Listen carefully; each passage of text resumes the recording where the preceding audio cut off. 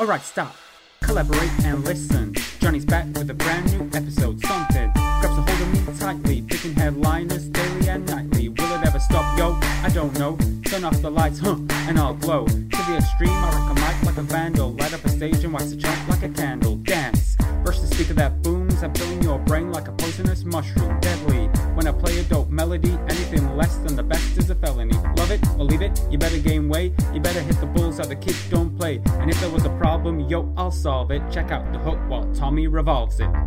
Oh, yes, baby. Yo, yes, baby. Hello and welcome to episode 21 of Your Fest, a podcast that's all about music festivals. I am one of your hosts, Vanilla Johnny, and I'm here as ever and always by my nostachioed still co-host, Mr. Tommy Stewart. Tommy, how are you doing today? Yeah, very well. I was just a bit annoyed that you didn't give me like some sort of nickname, like Ice Tommy. That sounds like the worst Starbucks order you could possibly ever get. Well, if you're Vanilla Johnny, I just want something, I don't know. Iced tea. Well, there you go. Okay. Already been taken, if we're being honest. Yeah.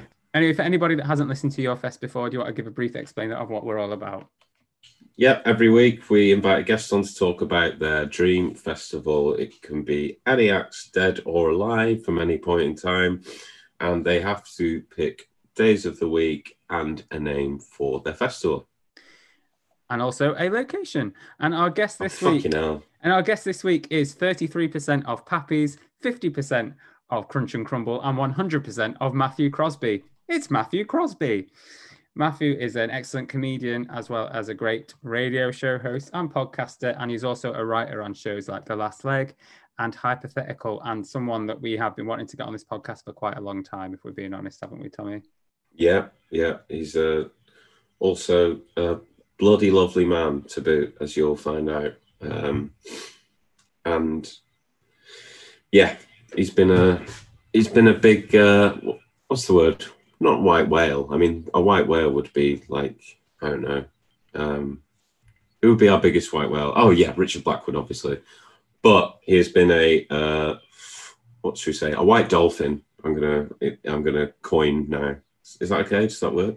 He's just been someone we've wanted to get on the podcast for a while. And now we've got him. So let's get on to episode 21 of Your Fest with Matthew Crosby. Here we go.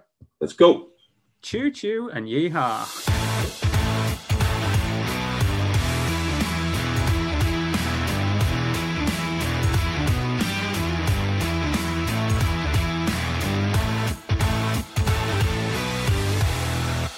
Matthew Crosby, welcome to Your Fest and to the Your Fest Planning Committee. How are you doing? I'm very well, Johnny. How are you, man? I'm very well. Thank you for asking. I managed to get that in nice and early. Total. It's it's really important to get the lay of the land before we start the podcast proper, just to find out how you are. Because if I'm really up but you're really down, I've got to temper myself slightly, haven't I? I've got to meet you somewhere. I've got to meet you midway. Meet me in the middle. Tommy, how are you doing? Well, as there's three of us, if say one of us is high, one of us is medium, one of us is low, then we can find some sort of equilibrium there. But no, I'm pretty good. I'm pretty good. Than the so we've got two very wells and a pretty good. I think that's good. Fine, isn't it? Pretty good. Yeah. Pretty good. I did think Tommy was going to say there's three of us in this marriage for a minute and invoke his inner Princess Diana. I wish. We've only just started. Let's not. Who knows how it's going to turn out? Maybe during the course of this podcast, my current marriage will dissolve. I hope not. No, you know what? Actually, you know what's getting me? The only thing getting me down. I only noticed it when I woke up today. Is I think I've got mold. I think I'm getting damp in my room. It's a killer. And you know what? Do you? This is the kind of chat you wanted right early doors, isn't it? Do you rent or buy? Is it yours? We rent. Right, so that's the landlord's problem, but it's an expensive problem to fix. And exactly. It does feel like the sort of thing that landlords will go, we'll stick a coat of paint over the top. That's what he does. Like, God bless him. No, I No. Like, my landlord's great. I've been in this place for 4 years. The rent's good. We don't have to pay a deposit. He's like an old Irish man called Peter.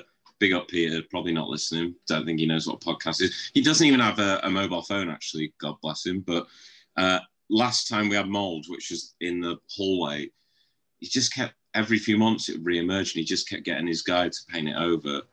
And yeah, I know paint does a lot of things, but the one thing it will not do is get rid of mold. Do you have vents in all of your rooms as well?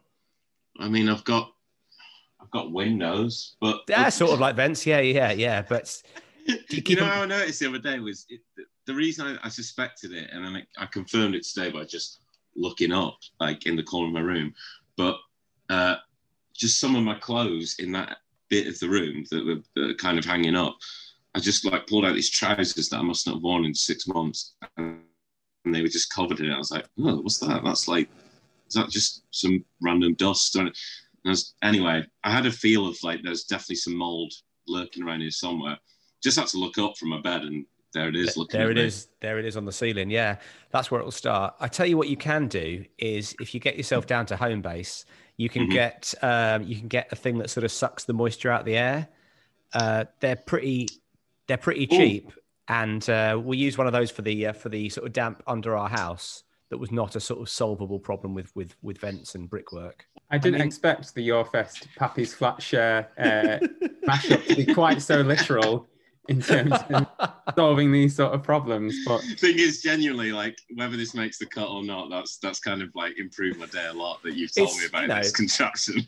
I say keep it all in. A, it's good advice, and B, if people don't like that, then they're in for a long hour. You know, if they don't enjoy that, they're not going to enjoy my company for the next 45 minutes.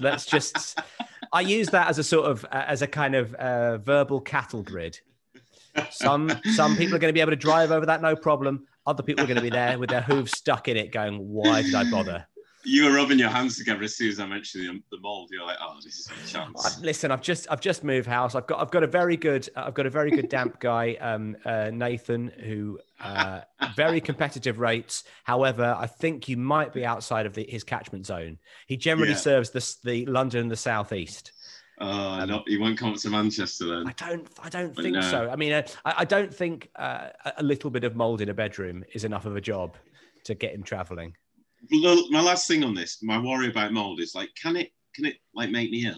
Yes, it can make you ill. Yeah, it can't. It probably won't kill you, but if in this time when we're very, very concerned about our respiratory problems, I would say mold is not something you want to have sitting on your lungs while you sleep. You know what, Matthew? I'm gonna call, and I've got asthma. I'm gonna call him after this. Oh, as an asthmatic, absolutely, yeah. I'm gonna call my landlord. Yeah, your poor little baby lungs. No, I don't want to. If this podcast can save one life, even if it's the life of one of the hosts, then we've done our job.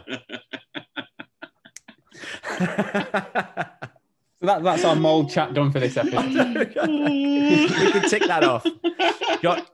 Johnny said basically, I'll introduce the podcast. You and Tommy do your mold stuff up the top. Then we'll get on to talking about festivals.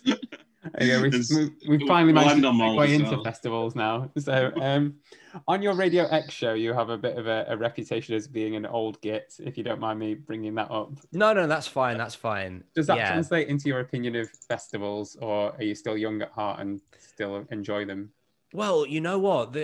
The old gitness is like, it's not necessarily exclusive to, it doesn't mean you couldn't go to a festival.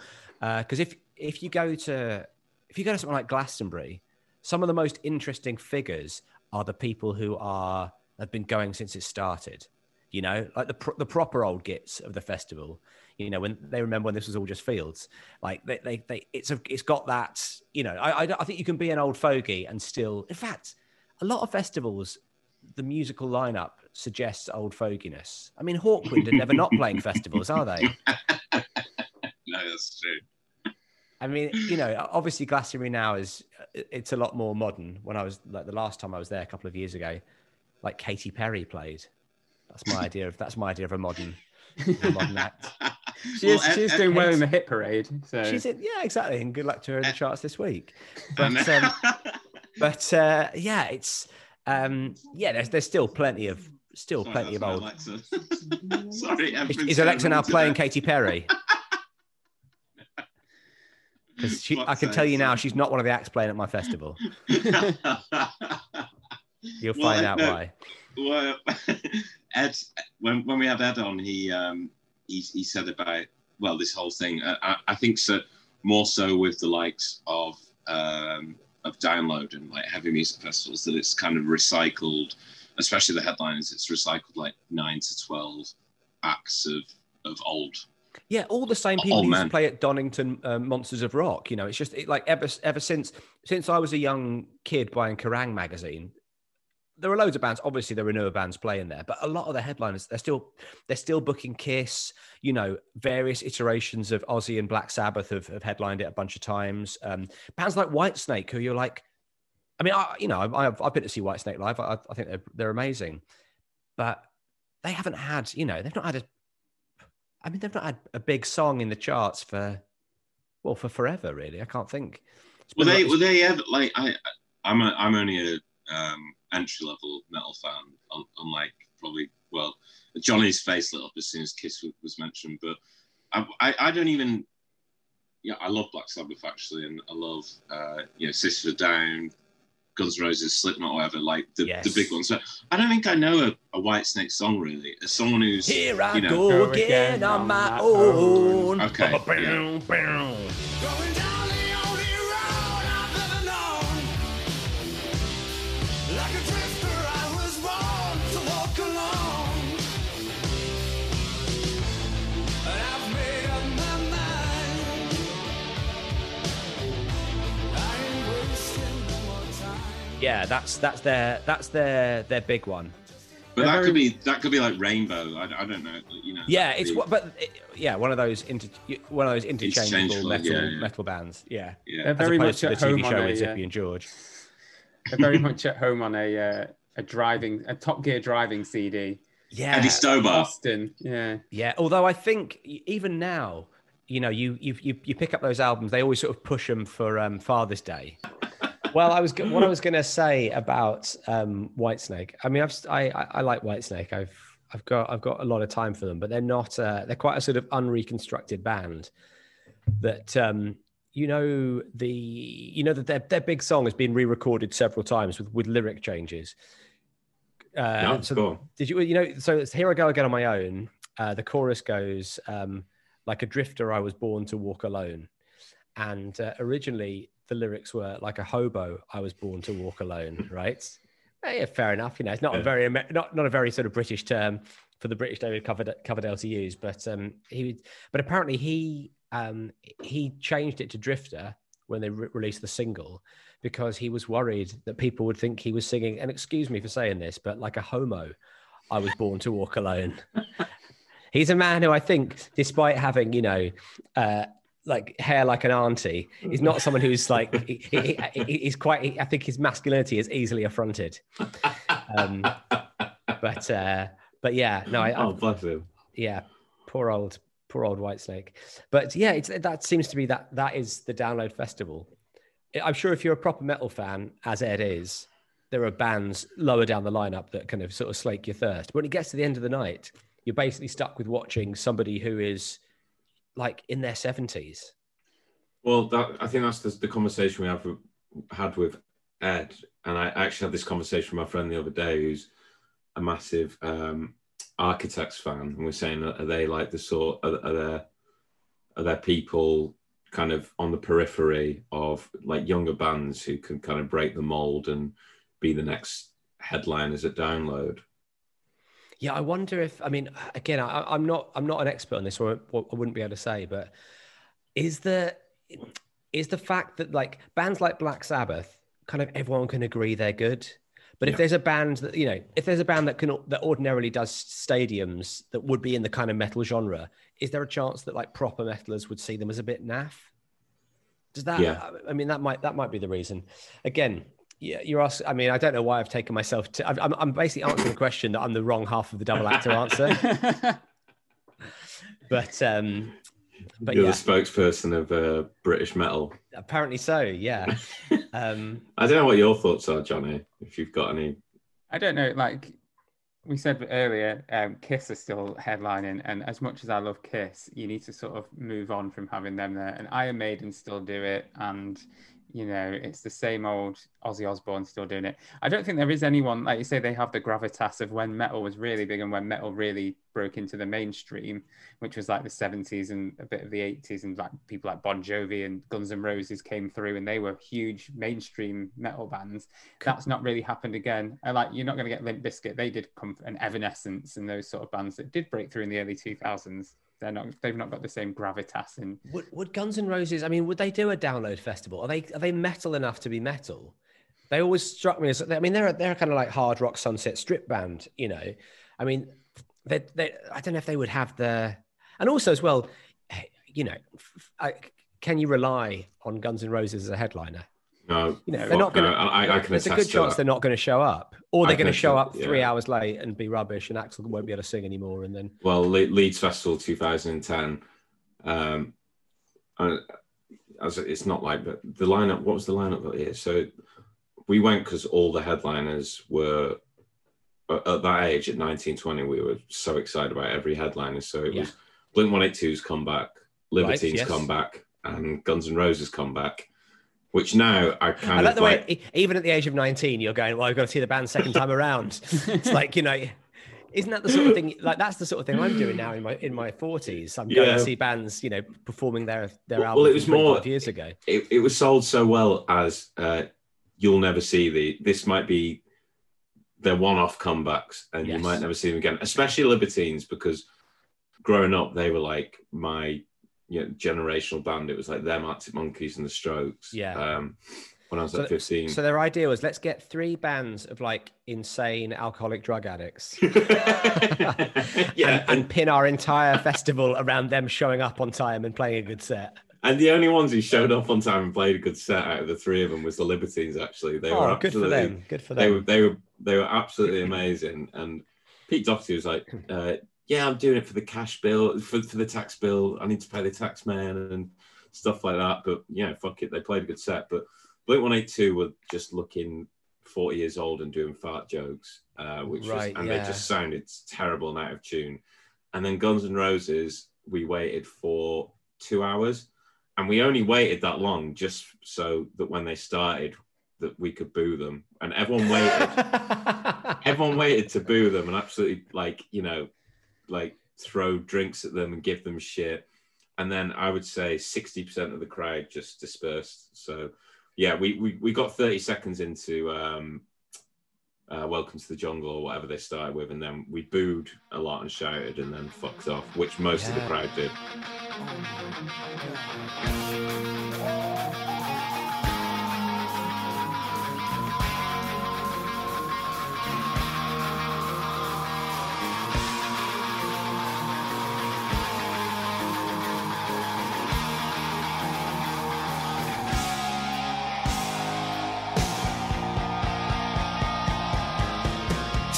You can't welcome us to the jungle 2 hours late. We've been in the we've been.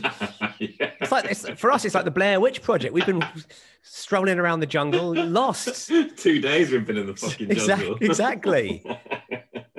You can't show up and go, "Oh, by the way, welcome to the jungle." We are the jungle now. We're more tendril than man. But yeah, that's the worry. I mean, because they were supposed to play in, I think, June or May of this year, and I was, Ed and I were planning on going to see them, but obviously that didn't happen because of the pandemic. But there was always that worry because I never saw them first time around, Guns N' Roses, and I loved Guns N' Roses when I was 12. Use Your Illusion 2, Use Your Illusion 1 and 2 came out. It's funny, like I didn't have both of them. My friend Ed had Use Your Illusion 1, I had Use Your Illusion 2, and we'd swap. But the one I actually owned was Use Your Illusion 2. I love them so much. I was just completely obsessed with them, and I don't know if that's the right thing to be going back to. Things you loved at 12. I've heard they're pretty good. The last tour they did, I heard they were pretty on time and stuff, and his voice sounded better. And because my mate went to the AC/DC gigs with Axl singing, and he said it was fucking amazing. Like he said, his voice was brilliant, and oh, that's good. I don't know, maybe AC/DC whipped him into shape. Maybe Angus Young sorted him out. Yeah, because they sort of have never really gone away, AC/DC. They've never had to stop because They just change lead singers when one of them dies. Like Doctor Who. Are they regenerating? Is that what they're doing? I like the fact that what made Guns N' Roses so good was that they showed up on time. That was one of the big selling points. Yeah. From Rob I Zombie. think that's literally a joke out of Spinal Tap, isn't it? That they were one of the most punctual bands. Yeah. I mean, maybe that's what you do. Maybe that's how you build your reputation up. You do really appalling, like a really appalling tour. And then every tour after that, they're going, well, at least it's not that tour from 2 years ago. Yeah. It reminds If they me say of 7:30, they may, 7:35 maybe, but they're there before 8 o'clock. What more can you ask? It reminds me of Trump with that last election debate. And all the headlines were like, Trump was surprisingly well behaved. It's like, we're talking about a fucking president here. He didn't shit in his hand and throw it at Joe Biden. So, good for him.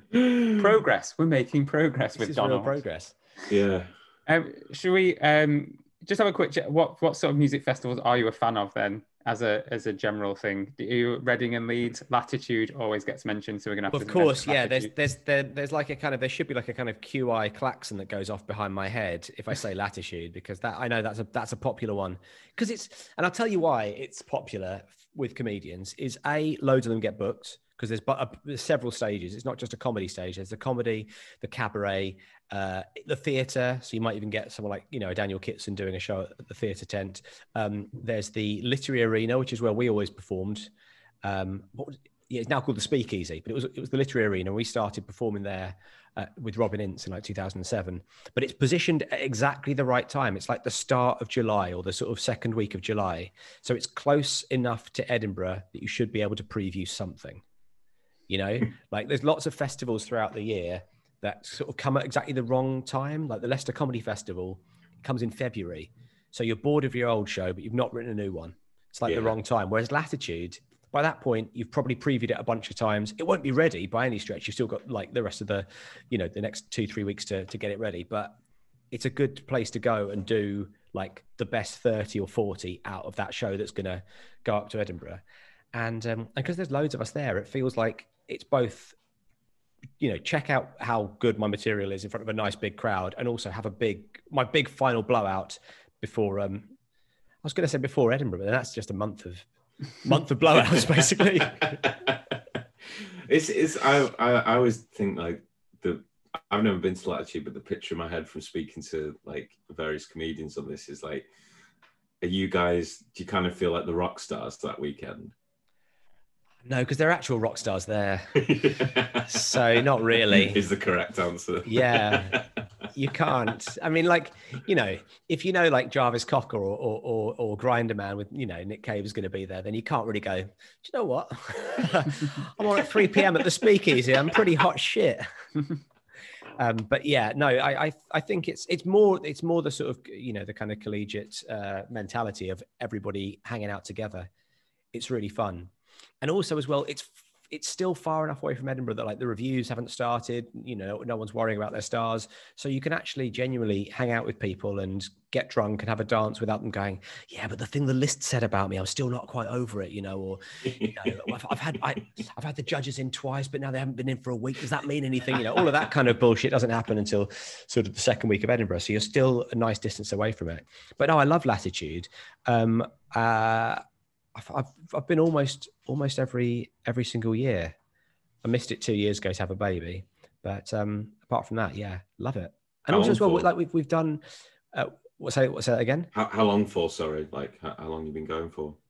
Since the first one, which was 2005 or 6. Wow, bloody hell. So yeah, so that's the other thing as well. I really like it just because I've been going for so long. I remember the first year, because I think most festivals have like a kind of 5-year.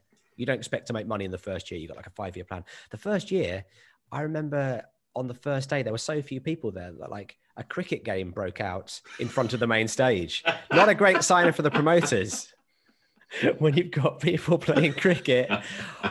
I mean, it was before, it wasn't during the headline set, but it was certainly, they were like, oh, there's a lot of space here. And it felt like it felt like someone had put on a festival just for the few hundred people who showed up. And now it's obviously it's massive, and you know, it's like but I love it. I really like that.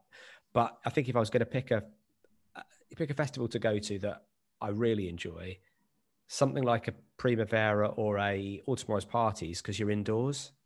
Yeah. Love, Yeah. you know, I think that's like increasingly now I'm less and less into camping. Just don't. Yeah. Well, that's the trajectory. This whole, like, we kind of start the inception of this podcast is that I was into just all festivals and Johnny wasn't into them at all. But the more I talk about it, and the older I get, like, the more I realize it's just, I'd much rather go to, well, I go to Primavera. I've been for like the last 4 years, and kind of as I got into my late 20s and hitting 30, stopped going camping.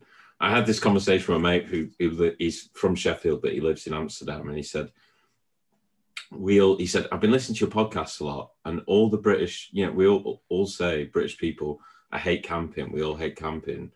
And it's like, and I've just been camping with my Dutch mates. It's because, like, he's like, because we camp like pigs.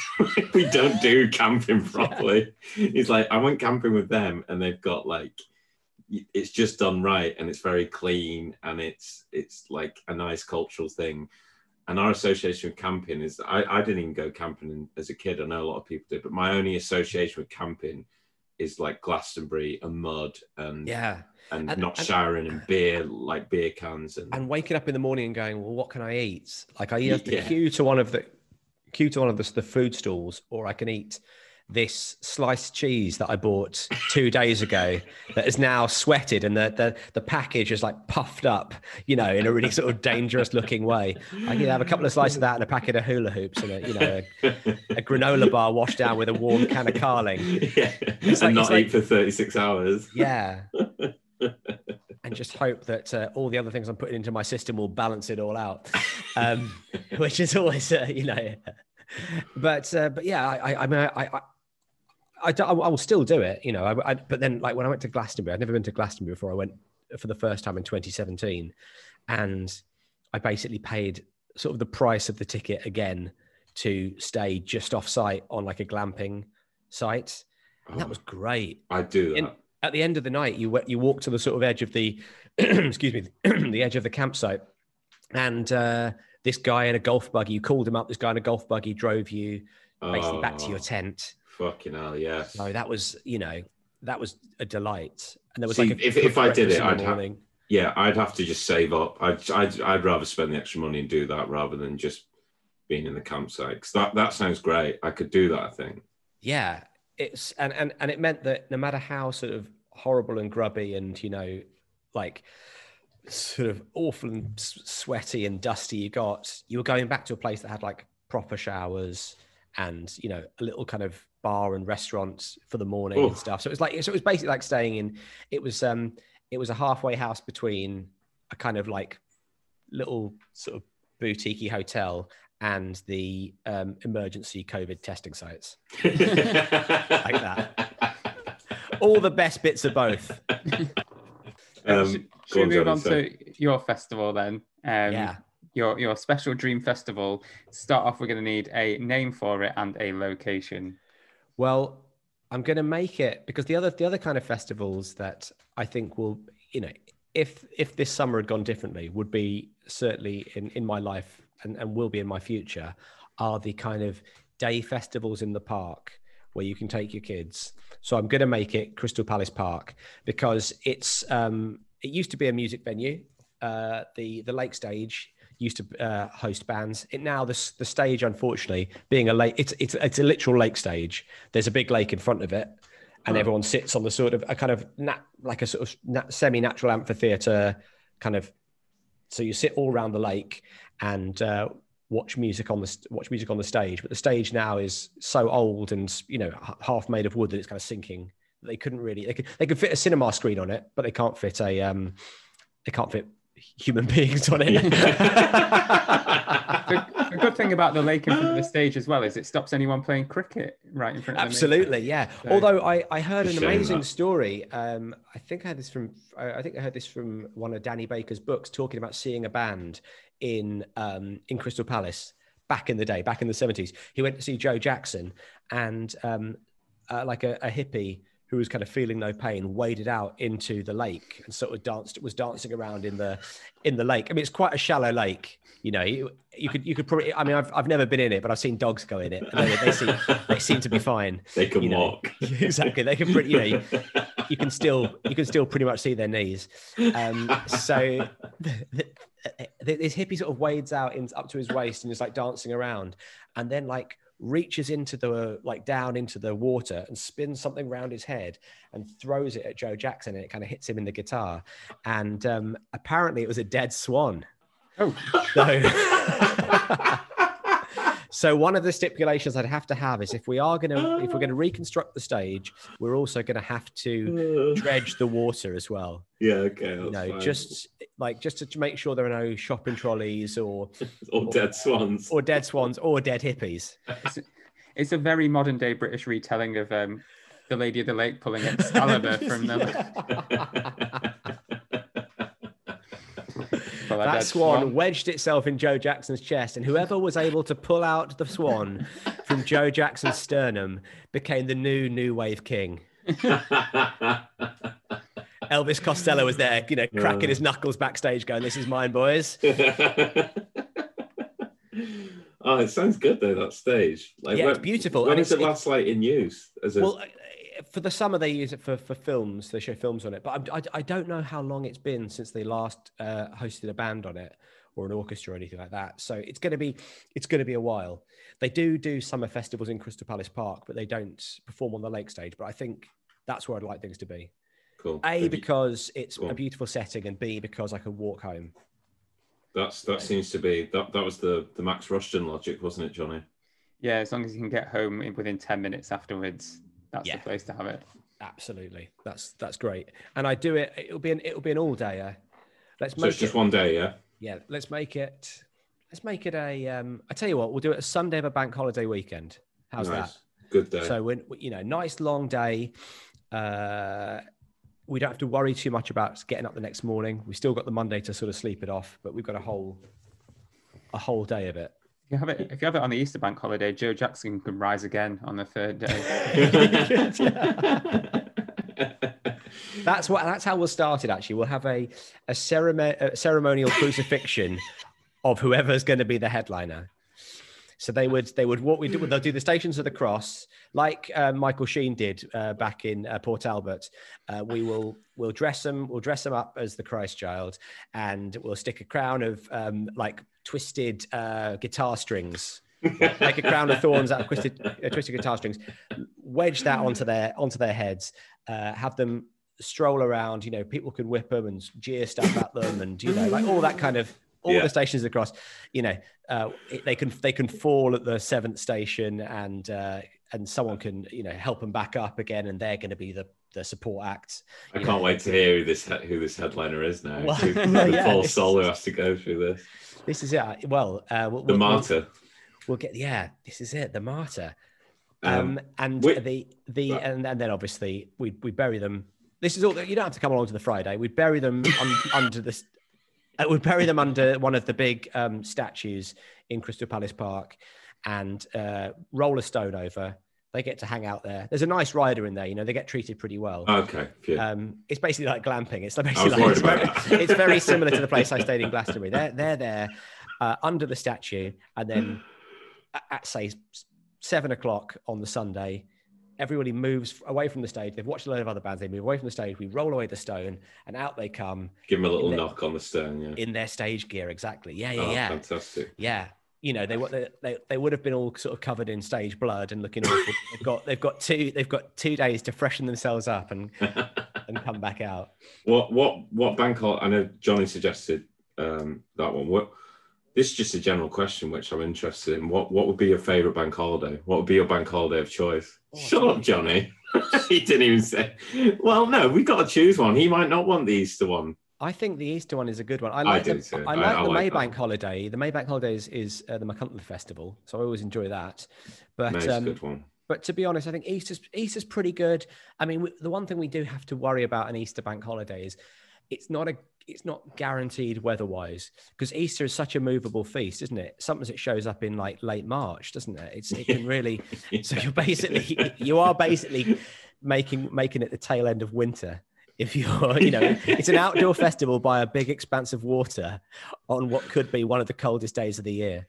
But we're gonna. What are you doing here at Easter in late March? I feel like we can. Yeah, let's. If I know we can sort of resurrect people from the dead. I know actually that's kind of what I've decided to do anyway. But you know, you can have dead performers perform at your festival. But I think I'm gonna say it's gonna be nice weather. It's going to be an unseasonably warm Easter. Cool. You know, so not 12 degrees and a bit of wind like Ed Gamble had. No. I want it to be. I think, you know, you'll see why. I want this to be a summery feeling, fun, sunshine in the sky. You know, all day with a box of wine. Kind of really, you know. A real party is what I want it to be. I don't want people to sort of start complaining or people to be going, well, maybe we'll skip the headliner. Maybe we won't go to the stone rolling. It's getting a bit parky now. It's getting dark. Let's go. I want it to feel, you know, I want it to still be t-shirt weather at 11 p.m. No, I'm glad we're speaking about the weather, because I feel like when this podcast started, we spoke quite a lot about the weather. And then the last kind of 6-7 episodes, it's trailed off into toilet chat quite early. Oh, yeah. But let's just assume the toilets are fine.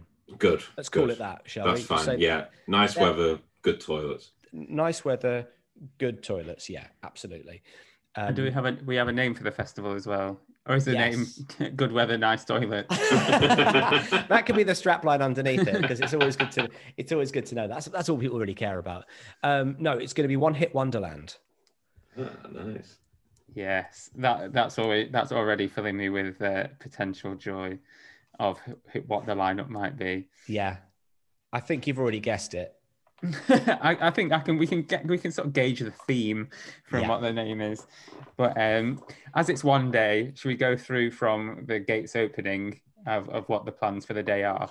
Okay, so basically, you want to get there early because every single performer that's performing is only doing one song. Right? So every performer that's performing is performing. So it's either people who I would consider to be straight down the middle one-hit wonders, or bands that have maybe had a few other smaller hits, but are kind of defined by their biggest hit. Okay. So like, of course, Hanson are going to be performing, and I don't want your listeners getting up in arms going, well, they also did Where's the Love? They're doing Mbop.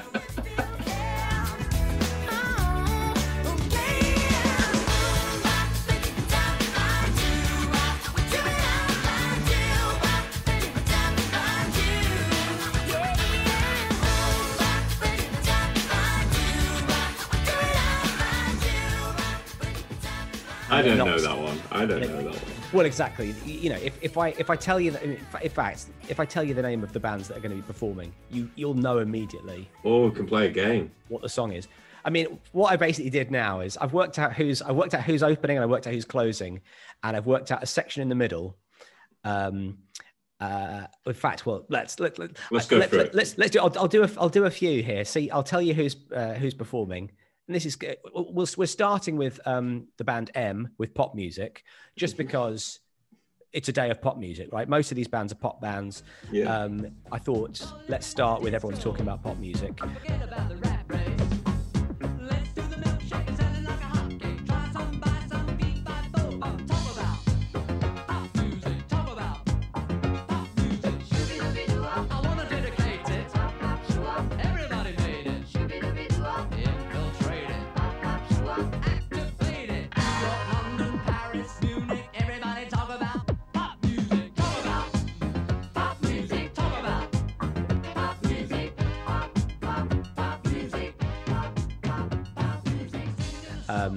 It's a classic one-hit wonder. So some of the bands that will be playing, of course, Scatman's going to be there. Yes. Of course he's going to. What is that song called? Because it can't be called Be Badaboo. Oh no, I think it's called I'm the Scatman. Yeah, I think it is. Yeah, I mean, his actual name is Scatman John. But it's christened that. Well, no, I don't think so. I believe he's christened John, but his stage name is Scatman John. Yeah. And I think I think the song's just called Scatman actually. Wait, so it's called Scatman, and then in brackets ski bap bop dop.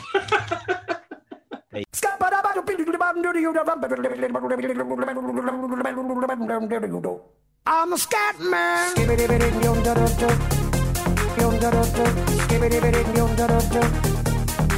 I'm a scat man.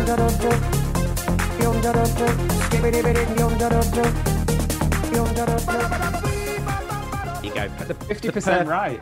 You're The both perfect right. title. Yeah, the perfect title for it. It tells you exactly what it is. Scatman John. And I'm he's- looking at his little face now. God bless him. Yeah, what a delightful man. Sadly, we've lost him, but he's back. Oh. He's back. He's back from the grave. Good. He'll come out. He'll perform. Here's the other stipulation as well. If they want to perform the song more than once, I'm going to let them. Good. So if Scatman wants to do, like, if he breaks into Scatman's world, honestly, we're pulling the plug on it. He's getting off the stage. But if he wants to do I'm the Scatman twice, I would even go to 3 times. By all means, go for it. If you want to do it, is there a 3-time limit?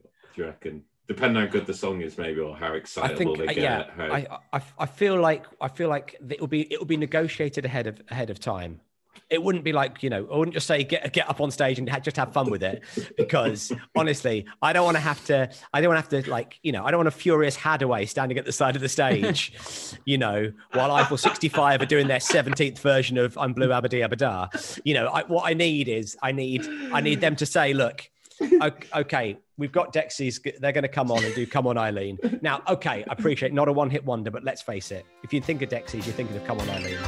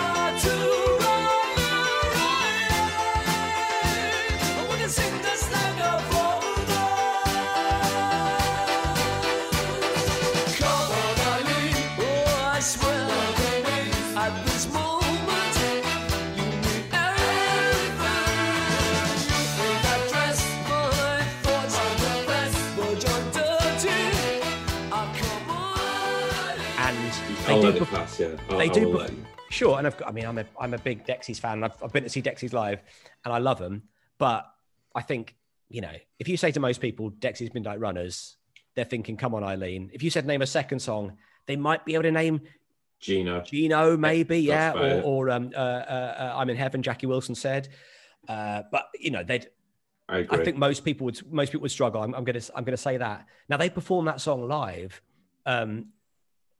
In their live show, and they do a sort of breakdown where they play the song, and they do a sort of breakdown where sort of Kevin Rowland kind of serenades Eileen as if he's kind of going, this is the person you've made me, like I love you and I hate you, and like it's a really amazing bit, because he sort of sings the song and then sings within the song a song to the song, because obviously he must hate the fact that.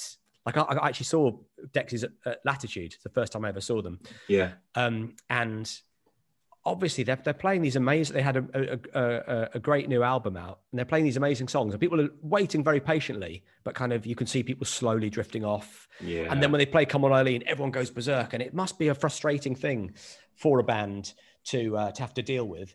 Because he's kind of a maverick genius, isn't he? Like Kevin Rowland, yeah, absolutely. His solo stuff. What's that album where he's wearing a dress on the My Beauty? Yeah, they've just re-released it. Yeah, brilliant. He did a load of covers. Yeah, he's a phenomenal, and also like the way he approached music. Like he didn't just approach, we're going to write these songs, this is what we're going to do. They all had a look. They all exercised together. Like part of their sort of being in Dexys was you went running with Kevin Rowland every morning before you rehearsed, and it's like, so he he clearly had a big vision. But we're not going to put Kevin Rowland through the torture of performing, you know, Tell Me When My Light Turns Green and people wandering out the stage. He's just performing Come On Eileen. Yeah. And that's it, you know. There's That's no fair. disappointment. There's no bit where, you know, you go and see a band who's been around for a long time, and as soon as they go, this is a new one, everybody sits down. You know, and they could be on a total run of form, a real, you know, return to form. But I went and saw Neil Diamond, and largely everyone sits down because his audience are ancient, but they want to hear, you know, they want to hear Sweet Caroline, they want to hear, you know, Cherry Cherry, Holly Holy, that kind of stuff. Yeah. Love on the Rocks. Love on the Rocks, exactly. They don't want to hear whatever, you know, new song he's written about what it was like to grow up in Brooklyn. Yeah. And be old.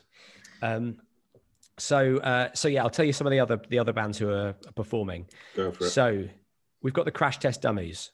Oh, is that the one? It is, yeah. That's Dumb and exactly. That's it. Once there was a girl who Always just to be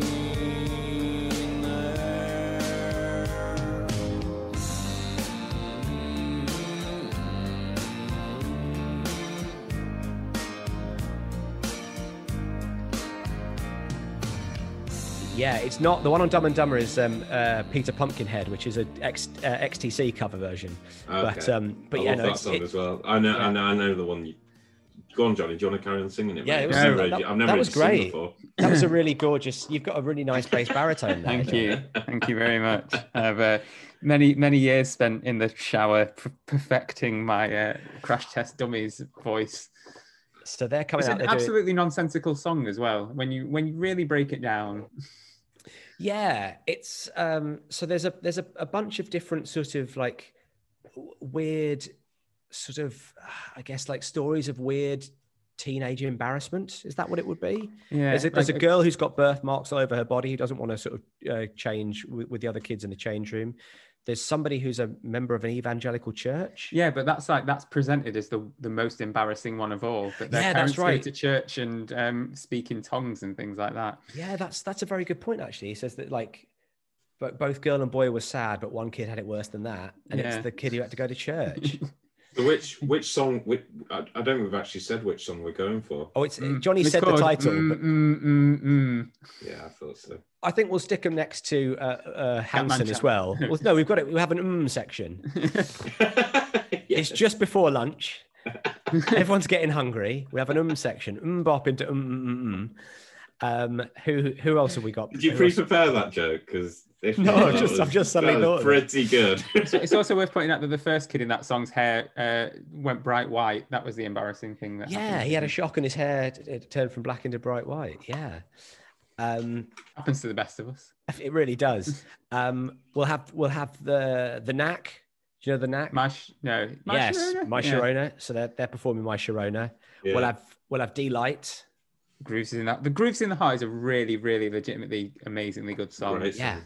yeah, it's a song. fantastic. And what fantastic surprises song. me about a lot of these people is how you can write one incredible, catchy, really good song and then never be able to recreate that ever again. Yeah, But they It do was- though. They often do like Matthew's saying there about, you know, like we were saying about Dexy's Midnight Runners. They got tons of great songs. It's just one they'll captures people's imagination. like another good example. I'm sorry if you're gonna pick them, you might, but the Lars.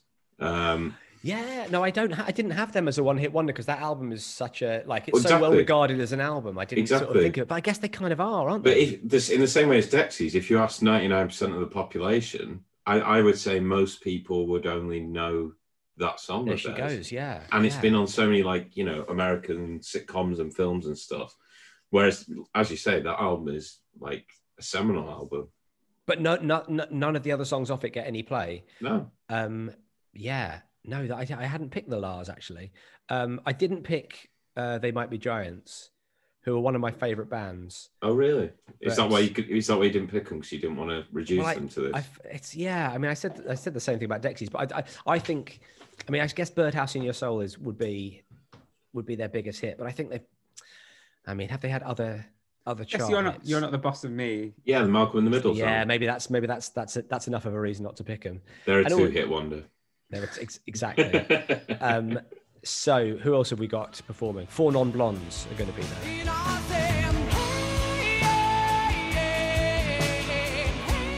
yeah.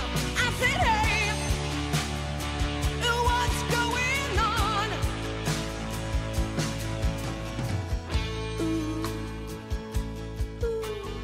Yeah, what's up? What's up? She is an incredible songwriter as well. 'Cause Yeah, she's written Linda for, Perry, yeah. Pink and Christina Aguilera. She wrote "Beautiful" for Christina Aguilera, I think. Yeah. Which is a massive song. I think she wrote for Gwen Stefani as well. So she obviously knows how to write a song. It just apart from that one. Never I think got- it's just luck.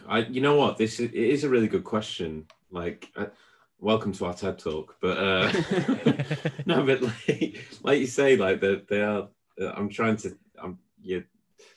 Maybe the one-hit wonder song they write is just that good, I suppose. Well, I was trying to think. Someone the other day was saying about they went to.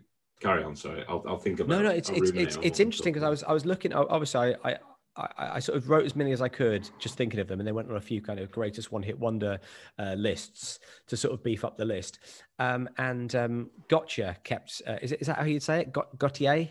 Oh, yeah, somebody that I used to know. Yeah. Yeah. Which I didn't realize this. That was like the number 1 best-selling song of 2012, and he's never had another hit.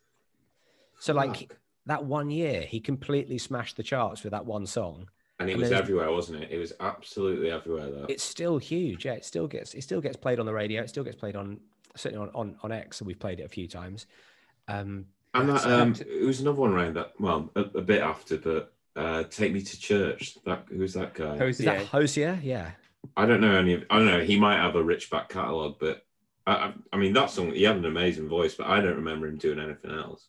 No, but I guess that's it kind of proves that it's the second song that's the hardest one to write, isn't it?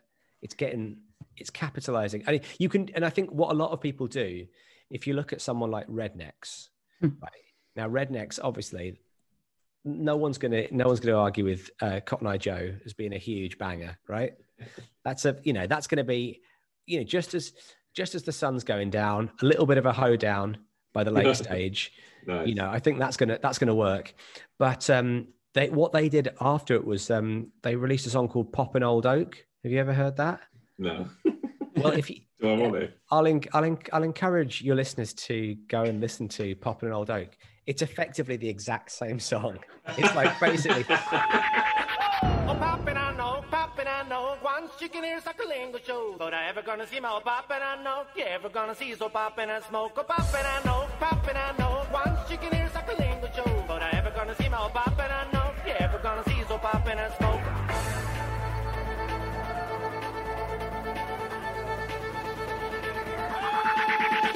Oh, poppin', I know. Once you can hear Suckling show. But I ever gonna see my poppin', I know. You ever gonna see so poppin' and smoke. Oh, poppin', I know. Once you can hear Suckling show. But I ever gonna see my poppin', I know. You ever gonna see so poppin'. But it's not about a man who had cotton eyes, which of course we can all relate to. It's about an old man smoking a pipe up a tree.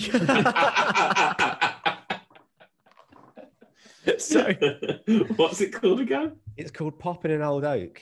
And it even right like, where did you come from? Where did you go? Yeah, it's Where like did you "Poppin' come Old from? Oak, Poppin' Old Oak. Poppin' Old Oak, Poppin' Old Oak, Poppin' Old Smoke.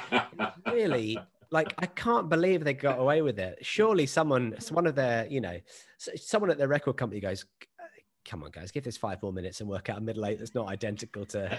I guess it's not plagiarism if you're plagiarizing yourself. Exactly. Yeah. Oh, bless him. What about do Aqua make the list? No, Tommy, right? They've like Dr. Jones and Turn Back Time. Yeah, Turn Back That's Time. true. No, I'm I wrong. think Yeah, it's you're song. right. You're right. Baby, I've been missing you. We can't have that. No, there's no way. No, you're right. We can't You're have right. Aqua. It's on the Sliding Doors soundtrack, Tommy. Come on. Okay. No, I'll give you that. As soon as I said it, I thought you fucking idiot. Shut up. Cartoon Heroes. And that was another Aqua song. I can name 4 Aqua songs. Yeah, they've got it. They've got a greatest hits in them, Aqua. Whereas Deep Blue Something, I could put a gun to anybody. I could put a gun to, like, you know, the head of Rolling Stone magazine's head and go, right, name me another song by Deep Blue something. We've already had Breakfast at Tiffany's. Yeah.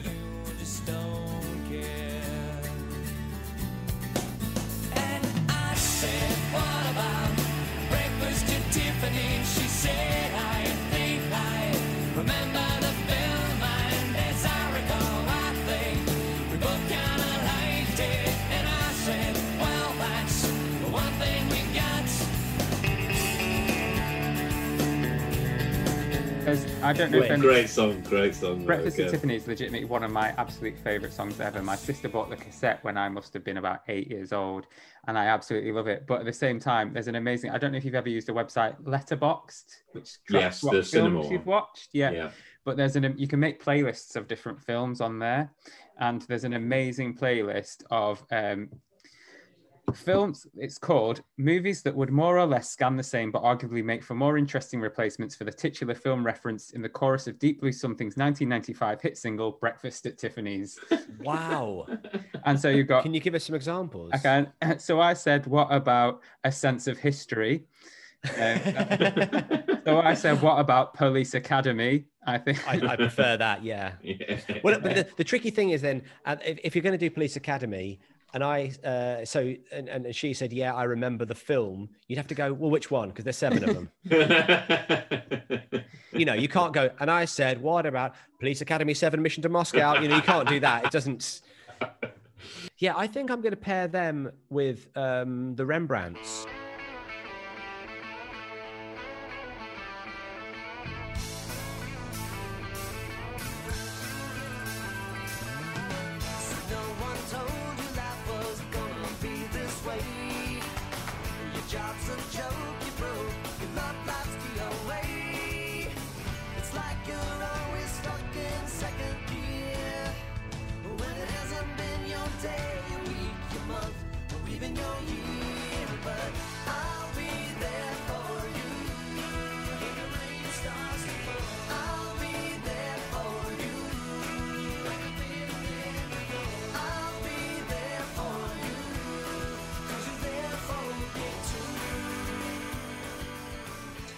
I knew you were going to say that. Because I feel like in my mind, this, you know, I don't think Breakfast at Tiffany's ever showed up on any of the Friends soundtrack albums, but it feels like it's of the same world.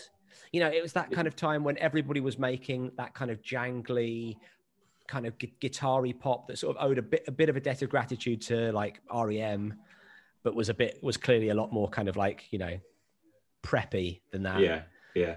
That's so I'd have them. I might even have, actually, I've just thought of something. I might even have Lilies. Do you remember the song Nanny in Manhattan by Lilies?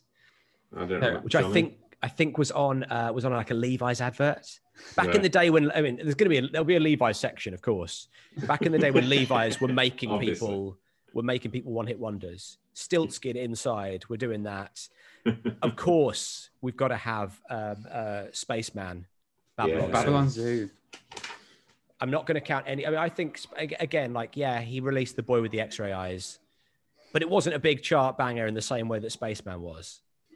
When Babylon Zoo appeared on Top of the Pops, I remember my friend Paul, who we were both into music together, and we were both in a band together, and obsessed with music, and we'd been really excited about because we'd not heard the whole song. We just heard the bit off the advert, which is the kind of speeded up voice bit. We didn't know that it was going to be this sort of, you know, this kind of weird, sort of slightly crap Tin Machine impression for the rest of the song. But he called me immediately after the song had finished, and he's like, "Did you see that? Did you see Babylon Zoo on Top of the Pops? Well, that's it. All music has to change." This is like year zero for music.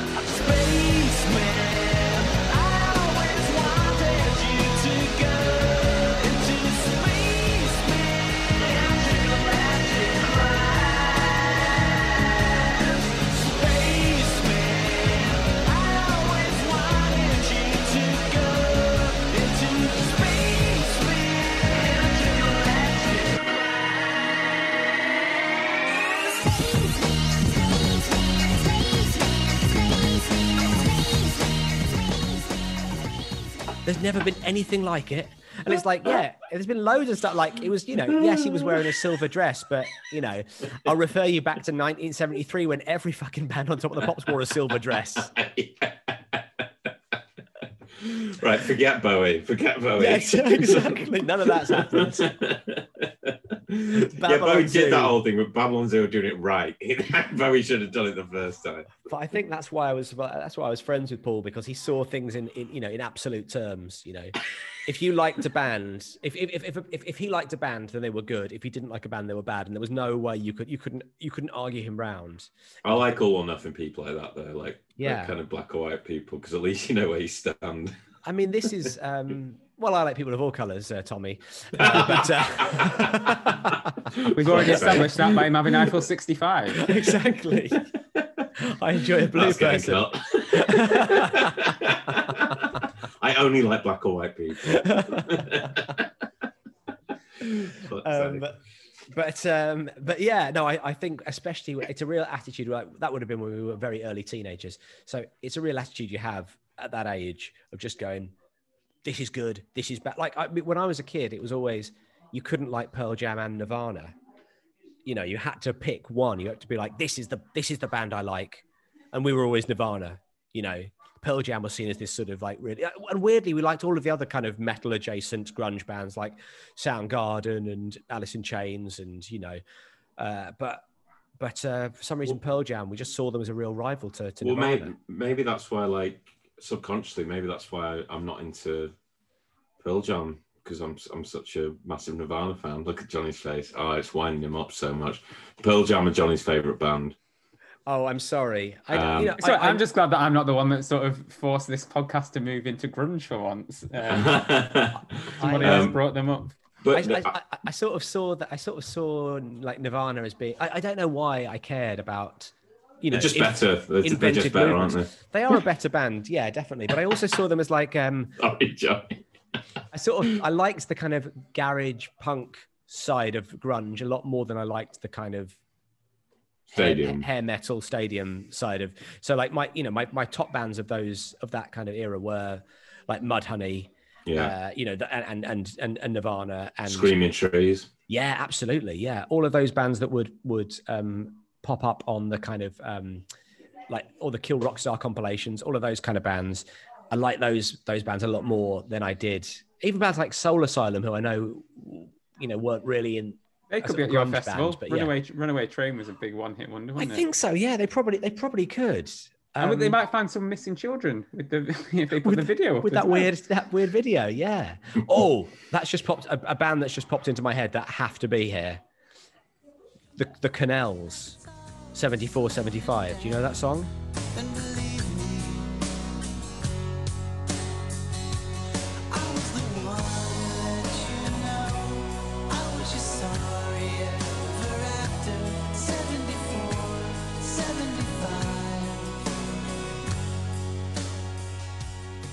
Sing it for us, Matthew. So, I'm happy to. I've got a gorgeous set of pipes. I'm always so.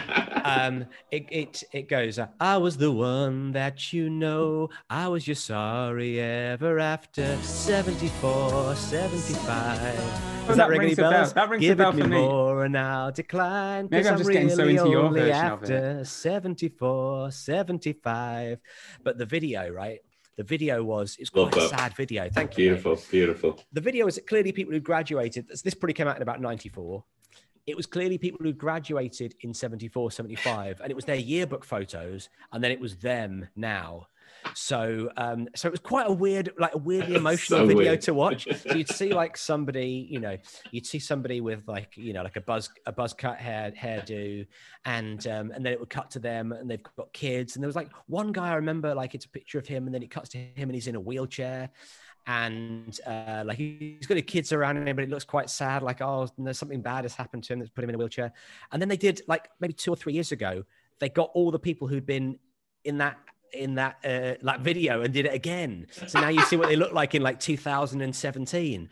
And I just don't get the appeal of like the directors of that video in like, it's such a progressive time, the 90s. You got like you got grunge, and then you got Britpop over here, and it's just they're like, no, this is this is the video we need to make. Well, it was just basically designed to sort of make people feel nostalgic for an age they didn't even live through. It just sounds like the alt rock version of Child of Our Time. What's Child of Our Time? I don't know what that Was is. it Professor Robert Winston, where he went every 5 years? There were some kids that were born, and then every 5 years he visited. Like 7-Up. Yeah.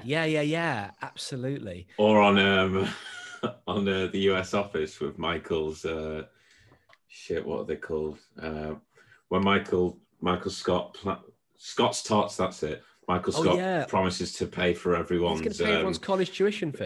This black African American school's college fees, and then it gets to the actual time, and he still shows up on the day.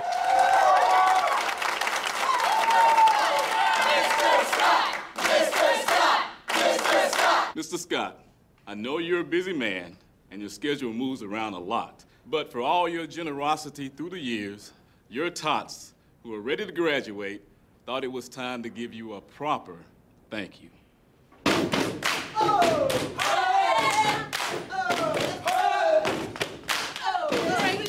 Hey, Mr. Scott, what you gonna do? What you gonna do? Make our dreams come true. Hey, Mr. Scott, what you gonna do? What you gonna do? Make our dreams come true. You came into our lives and made a promise that made us honest, made us realize we don't need to compromise because we can have it all. Because you made it possible for us to achieve the improbable. Hey! Hey, Mr. Scott, what you gonna do? What you gonna do? Make our dreams come true. Which is the lowest rated episode ever of the US Office, even like the not as good ones when Steve Carell's left, because everyone's just like, I just have to skip past it. It's one of the most... It's just too depressing. Oh, it's horrible. Because you grow to love him so much, Michael Scott, and then there's just this one episode where you're just like, wow, he's actually a piece of shit. Yeah, but I feel like it's kind of like he's desperate to be loved. There's an idiocy to him that he's like, if I make this promise, he's not doing it to. He wasn't thinking, oh, it's going to be amazing when I show up at that school and everyone's angry at me. He's like, he clearly had in his head, somewhere down the line, I'll have made the money. Exactly, yeah. Pay for people's college tuition fees. But yeah, I remember that being absolutely excruciating. Yeah. But sorry, I don't know how we got there, but yeah, go on. But anyway, 74, 75. Yeah. 74, 75, they're playing. And let's work towards. I mean, basically, I'm just now listing songs, but there's a couple of sections I want to talk about. Okay. So basically, there's three different people have had a one-hit wonder with the same song. Ooh. So the song is "Spirit in the Sky," and so Norman Greenbaum had a hit with it. First of all, he wrote it and released it. Then Doctor. I know one of them is, I think. Oh yeah, go on. Who's the other Kumars. one? It's the Kumars. Yeah. So I'm gonna have after lunch. We've all broken for lunch. We had the section. Everyone goes off and has lunch. We come back and get a little bit of religion with the Kumars, followed by Doctor and the Medics, followed by Norman Greenbaum, all playing the same song, "Spirit in the Sky." I think that's for people who want to take a slightly longer lunch. You know.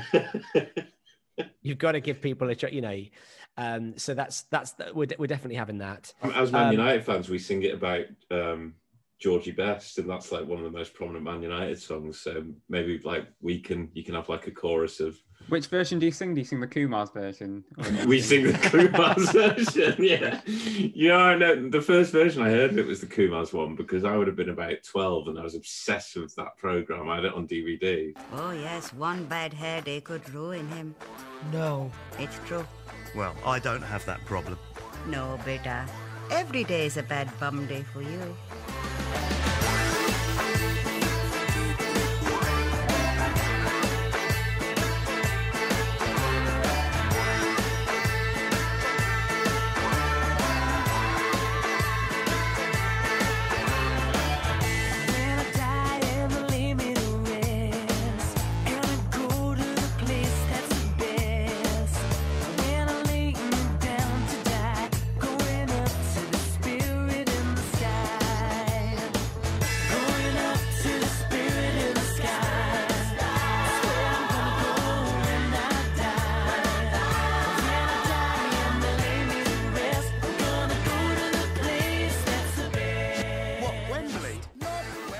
Well, I think it was was it a Hale and Pace? Sorry, not a Hale and Pace. It was a Comic Relief song, wasn't it? Because I also want Hale and Pace to perform it, obviously, with doing the stonk with Comic Relief. They've got to do that.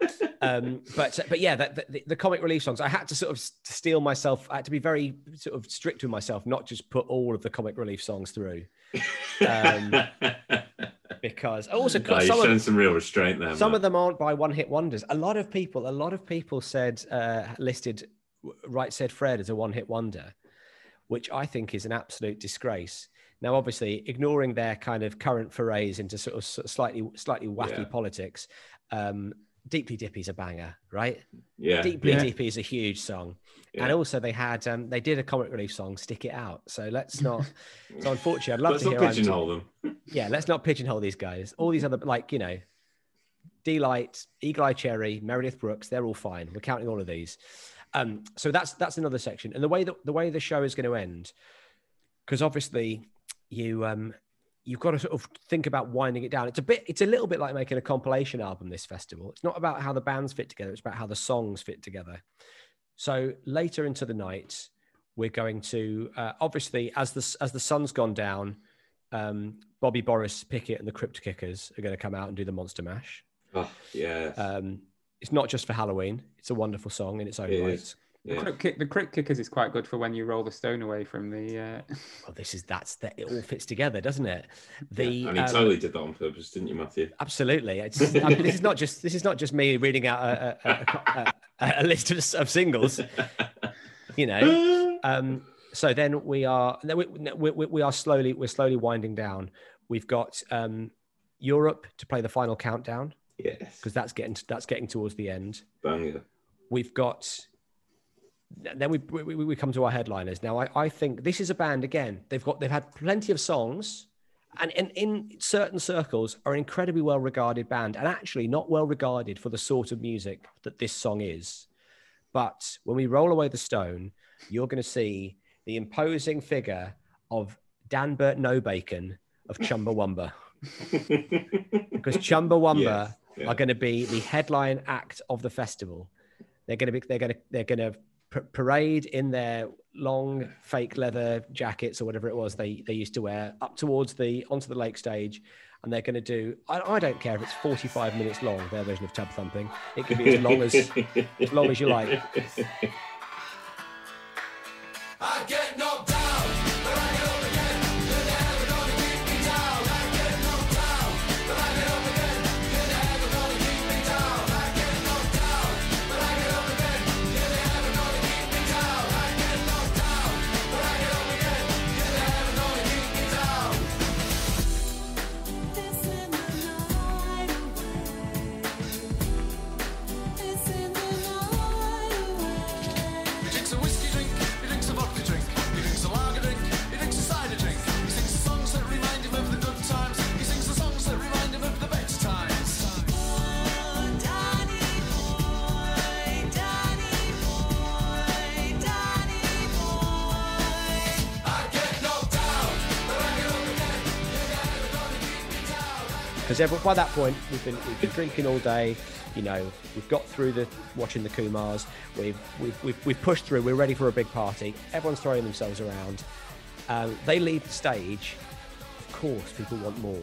Oh, of course, people want more. I thought that was it. I thought we peaked. No. The nature of this festival is they can't come back and do an encore. Right? There's no encores at one hit wonder bands. Thank fuck. I hate encores.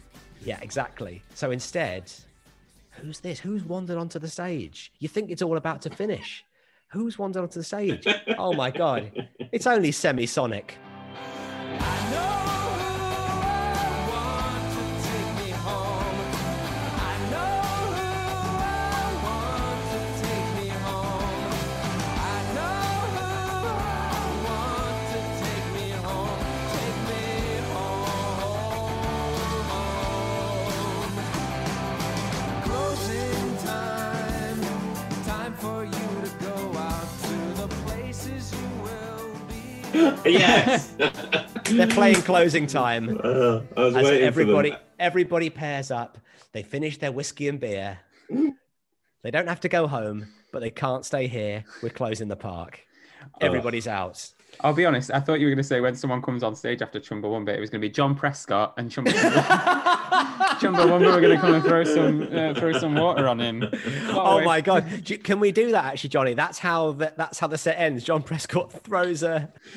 Although Chumbawamba, I was hoping on them, and I knew they'd be quite high up the bill. But I did used to love a song, and it's mainly because I didn't know what tequila was when I was 7. But I remember they had a song called Tequila, which I love that song. It was like, oh, tequila, it makes me happy. That's TerraVision, mate. You've confused your bands. Is it? Yeah. And TerraVision is a band that I was searching Chumbawamba on Spotify all these years. Tequila, it makes me happy. Oh, come tequila, it feels fine. Come tequila when the doors are opened, and come tequila when the calling time.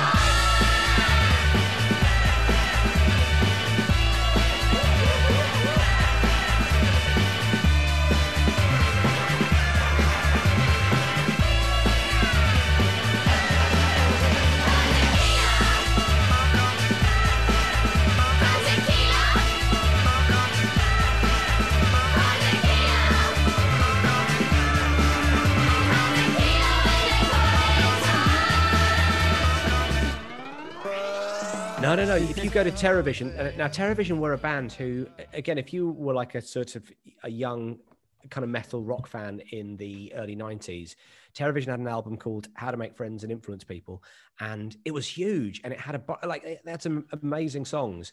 You're right.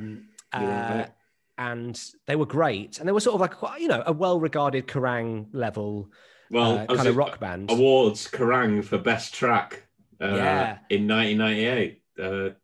Wow. There you go. So they released the song Tequila, which I think the actual version they recorded was not like the one that became famous was a remix. It's a bit like the Corner Shop version of Brimful of Asher. Their version wasn't quite as upbeat and party, but it was a remix that became, and then they had a whole new lease of life. But yeah, they're not.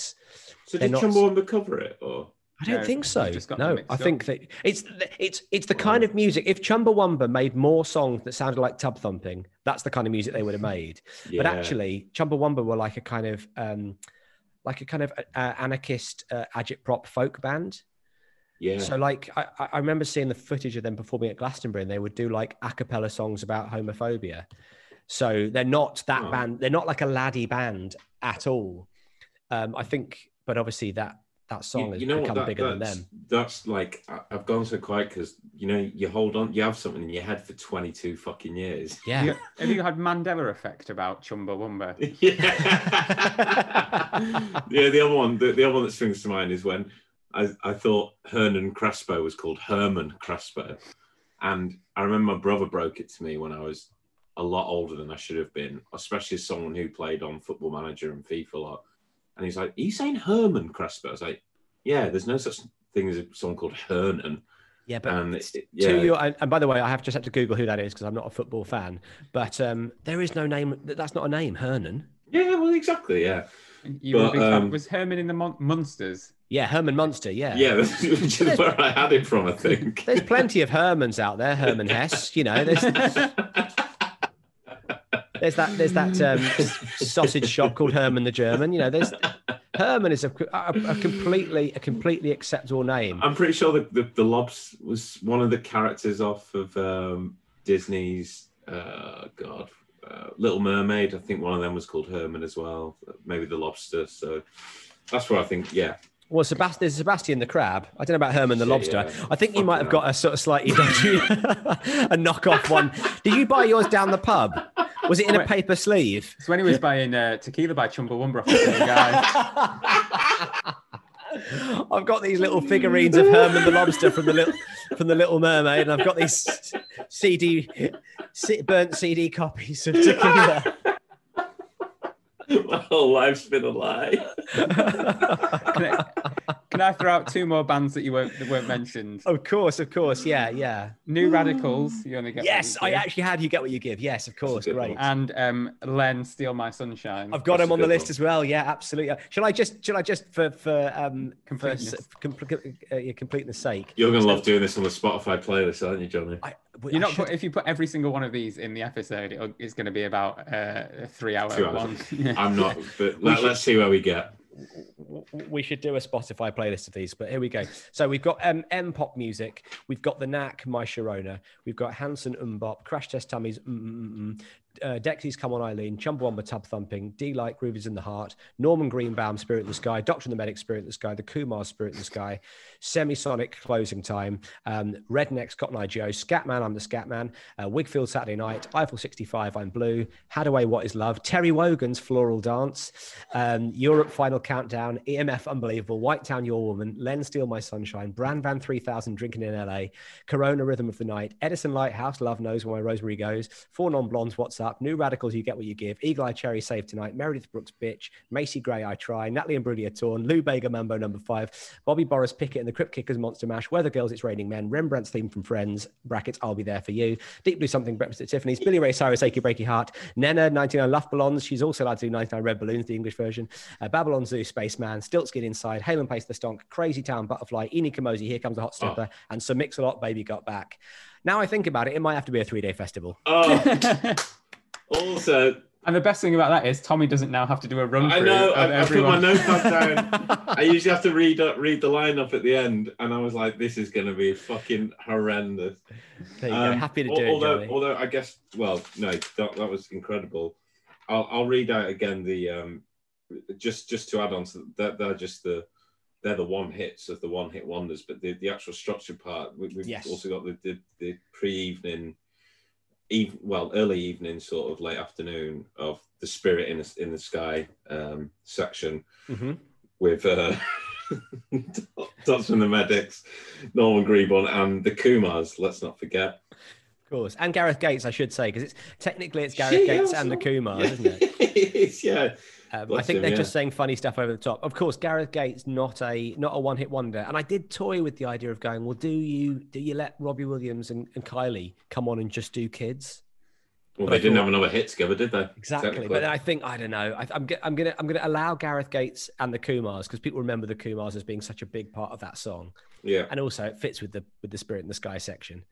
But yeah, that's the thing. I didn't even remember that it was with Gareth Gates, and I think I had the single of that. Like, and then, well, we're rolling back the stone, aren't we, for the evening where we have Chumbawamba doing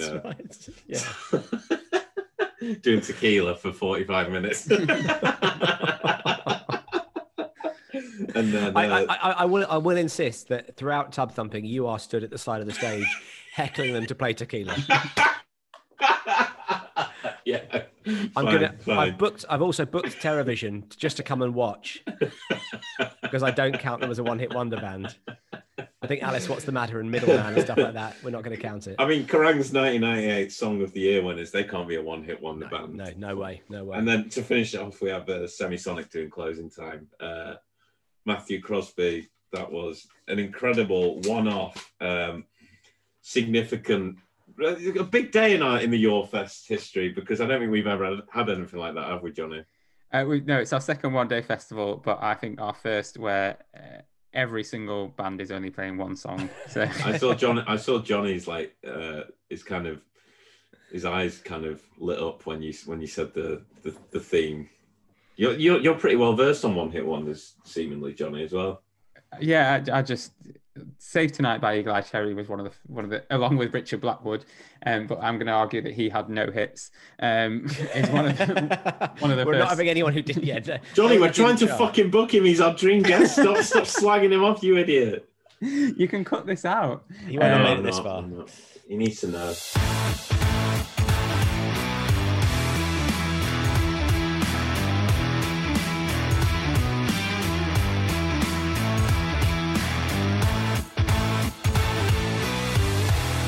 That was episode 21 of Your Fest with the fantastic, wonderful, and incredibly polite and fan of One Hit Wonders, Matthew Crosby. And there were some acts on there that I would absolutely love to see to play their one song over and over again. Breakfast at Tiffany's by Deep Blue Something, for example, as well as New Radicals. And Len, what about you, Tommy? Who are you particularly looking forward to at One Hit Wonderland? It's a tough one. You'd probably Chumbawamba doing Tequila. That would be my my choice. No, and one more thing I'd like to add is that's one of the most excited I've seen Johnny during an episode. And your knowledge of One Hit Wonders is admirable. What I lack in knowledge of Arctic Monkeys and Kanye West, I more than make up for in knowledge of Four Non-Blondes and the Crash Test Dummies. Yeah, which is arguably more useful. Bigger cultural impact, if anything. Anyway, if you enjoyed this episode of the podcast, go back and listen to our old episodes. There's 20 others to choose from. All of them fantastic. All of them have great guests. So please go and listen to them. You can also follow Matthew on Twitter at Matthew Crosby. Go and listen to Pappy's Fat Share as well. It's a great podcast. Go and listen to his show with Ed Gamble on Radio X. Also, go and follow Your Fest on Twitter and Instagram at Your Fest Podcast. Follow me on Twitter. We won't mention the other social network. Don't do it. Leave him alone. And follow Tommy on Twitter and Instagram at Tom Andrews Show. And we'll see you again next week for episode 22, Two Little Ducks. We'll see you then. Bye. Love you. Bye. Bye.